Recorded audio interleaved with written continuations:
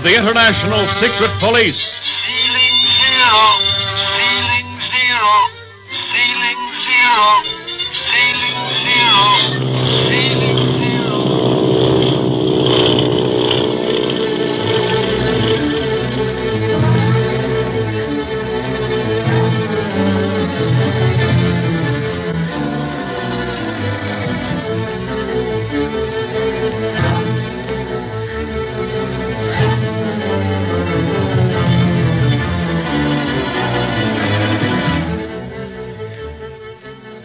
Our three friends, Speed Gibson, Clint Barlow, and Barney Dunlap, have at last arrived in Hong Kong, China, the end of the long hop aboard the China Clipper from Alameda, California.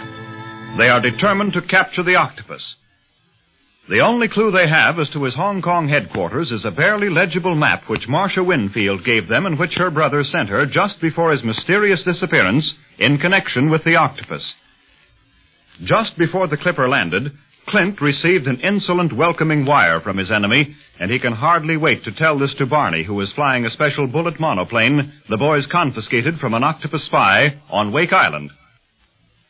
After their passports have been viséed and everything is in order, our friends make their way along the crowded dock, with little Gene Kingsley and Speed all eyes as they step on Chinese soil for the first time.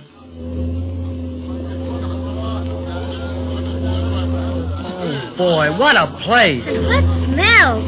Different from anything I ever smelled before. You'll find most everything different from anything you ever experienced before, Gene. This is China, the Far East. Oh, I like it, Clint. But I just sort of have to get used to it. Hey, look, here comes Barney. A welcoming committee of one again. Gene's father intended meeting us, too. I wonder where he is. Hello, everybody. What kept you so long? I could have landed my crate an hour ago, but I had some fun stunting waiting for you. The way you were scooting along the skyways after we took off in Manila, I'm surprised you're not in Paris by this time. What was your hurry? I've been hurrying ever since we left Alameda. Either chasing octopus spies or being chased. Why should I slow down now? And boy, that little ship can beat anything in the air. She's got everything. Power, speed. And a very bad reputation. Don't forget that. Have you tended to your passport yet? Sure, I wouldn't be here if I hadn't. These British fellas are mighty careful about who lands here and why. But, of course, my international secret police credentials fix me up proper. Mm-hmm. Well, speaking of papers, look at this. What's that, a telegram? Yeah, a welcome from the octopus. Yeah, what? Of all the Hey, let's get Gene to her dad quick so as we can start on our real business of tracking that guy down. Oh, well, now that you've told everyone within earshot just why we're here, let's go see about our luggage. Oh, I hope Dr. Kingsley's waiting up there, too. He probably will be. You know, the Clipper landed 10 minutes early, Marcia. Possibly didn't know about that. Gee, look at the rickshaws up there waiting for us. Just like the taxis at home. Oh, can we ride in one of those, Marcia? They look like they'd be lots of fun. Well, we'll see, Jean, honey. Oh, here comes your father now. Yes. Daddy, here we are. Who's that with him, the Chinese? Yeah, how should we know? Gene, well, darling, my darling baby, how are you? Oh, Daddy, I'm so glad to be with you again. But Marcia took awful good care of me. I'm sure of that. Well, welcome to Hong Kong, Miss Winfield. Oh, thank you, Dr. Kingsley. And may I introduce three friends who have also taken very good care of Jean? Mr. Barlow, Mr. Dunlap, and Speed Gibson, Mr. Barlow's nephew. Mr. Gibson. And may I introduce my friend, Mr. Quan Wu. I am very pleased to make your acquaintance. I trust that your stay in China will be most happy. Well, thank you. Daddy, Speed saved me from drowning in Honolulu. Is that so? Well, good heavens. Then, young man, I'm doubly happy to meet you. And I'd like to talk to you further. Will you all dine with me tonight? You bet, Dr. Kingsley. I've got my mouth all fixed for a swell dish of chop suey. Well, I'm afraid you won't find much chop suey in China, Mr. Dunlap, except in cafes catering to tourist trade. You know, chop suey and chow mein are really American inventions, not Chinese. Huh. I'll be darned. It's getting so you can't believe a thing you eat. Well, I think we'd better see to our luggage, Barney, and find a good hotel. I'm sure Dr. Kingsley has a lot to talk over with Jean and Marcia. Mr. Barlow, may I direct you to an hotel? Why, certainly, Mr. Wu. I would suggest the Fowler House. The accommodations are very modern, the service very fine. Well, thank you. Can we take a rickshaw there, Clint? Yeah, we'll take two rickshaws, Speed. You and I in one, and Barney in the baggage in the other. And we'll see you this evening, then. Yes. My address is 14 Langsu Road.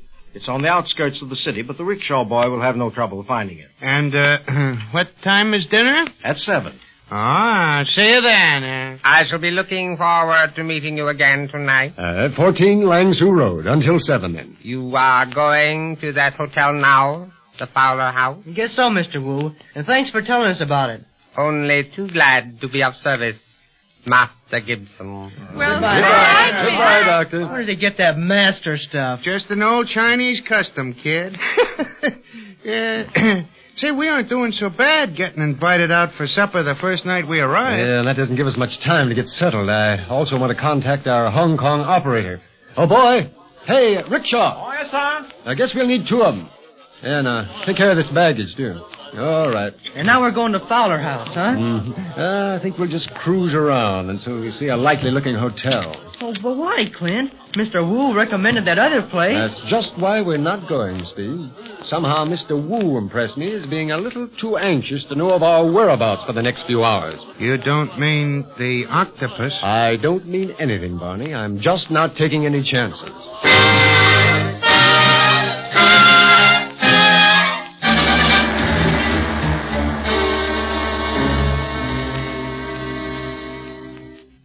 This is a swell hotel you picked out, Clint. Away from all the noise, and it's more Chinese than American. Glad you like it, Speed. As Mr. Wu would say, this has all modern accommodations. And I'll add, more safety than the Fowler House. Don't you trust that guy, Clint? I'm not trusting anyone, Barney, until they prove themselves trustworthy. Perhaps he's a very kindly Chinese gentleman who really has our best interests at heart. But because we're here as the secret police, on the trail of the octopus, we have to watch every word and every move that any stranger makes. So I'd rather neither of you mention before Mr. Wu where we're staying tonight. Okay by me. When do we really start trailing the octopus, Clint? Tomorrow, probably. I'm waiting for a call from the Hong Kong operator now. I couldn't contact him before, so I left word with the switchboard girl downstairs to keep after that number. Well, after I talk to him, I'll know more about what our first move will be. What about that map that you copied from the one Marcia's brother sent her? And I plan to see what I can learn from Dr. Kingsley tonight concerning that approximate neighborhood. However, if Mr. Wu is too much in evidence, that'll have to wait until I can see Jean's father alone. Well, I'll take care of Mr. Wu if you want to talk to Dr. Kingsley alone, Clint. I'll ask him a lot of questions about Hong Kong. Might be a good idea, Speed. We'll see tonight, huh? What about the bullet plane, Barney? The port officials are guarding that. They've been swell to us. Think I'll ask Kingsley who are the best people to make those changes we want. Taking out one of the gas tanks and putting in another seat. There's your call now, I bet, Clint. Hello. Yes, this is Barlow. I'd like some tea delivered. Oh, you have none ready tonight? Perhaps I'd better come to your shop tomorrow to pick out the blend I want. Yes. I'll be there first thing in the morning. What do you want with tea, Clint? Tea happens to be information, Speed. That was a member of the International Secret Police I was talking to. He lives in Hong Kong as a tea merchant and also runs a tea house. And a very successful one, too, I may add. He hears many things in that line of business. And all that talk about tea really meant... that he had no information for me tonight. That is, nothing pressing. That we'll have to go to his shop in the morning to lay our plans. Swell. Then we got nothing to do tonight but eat and enjoy ourselves. And we'd better leave now or we'll never reach 14 Langsu Road by 7.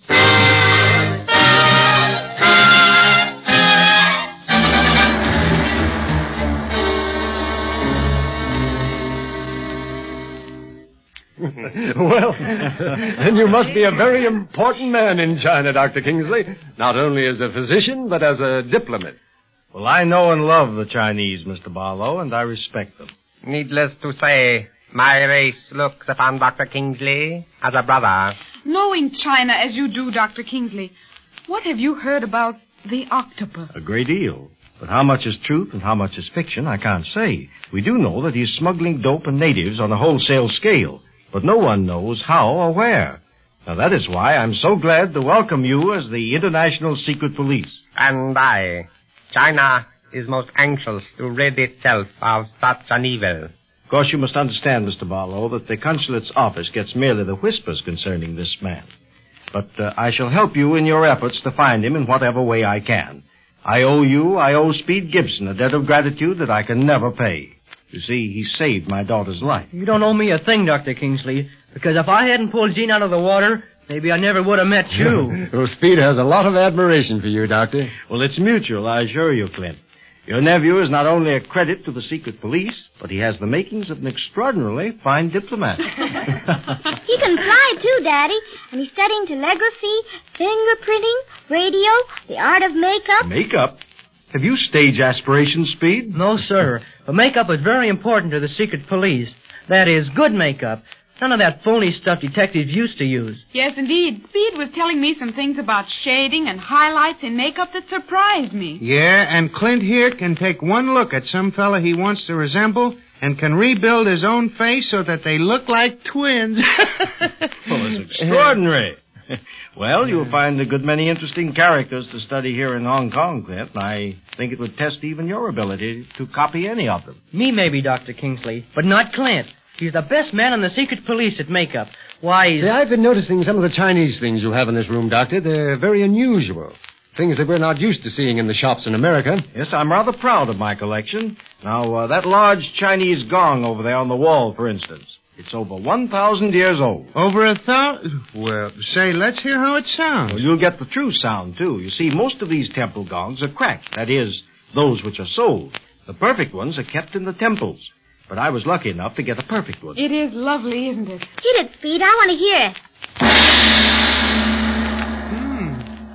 Sounds young for its age, doesn't it? Well, I told you it was in perfect condition. You see... Hey, Barlow, look out! Hey, what happened? This knife.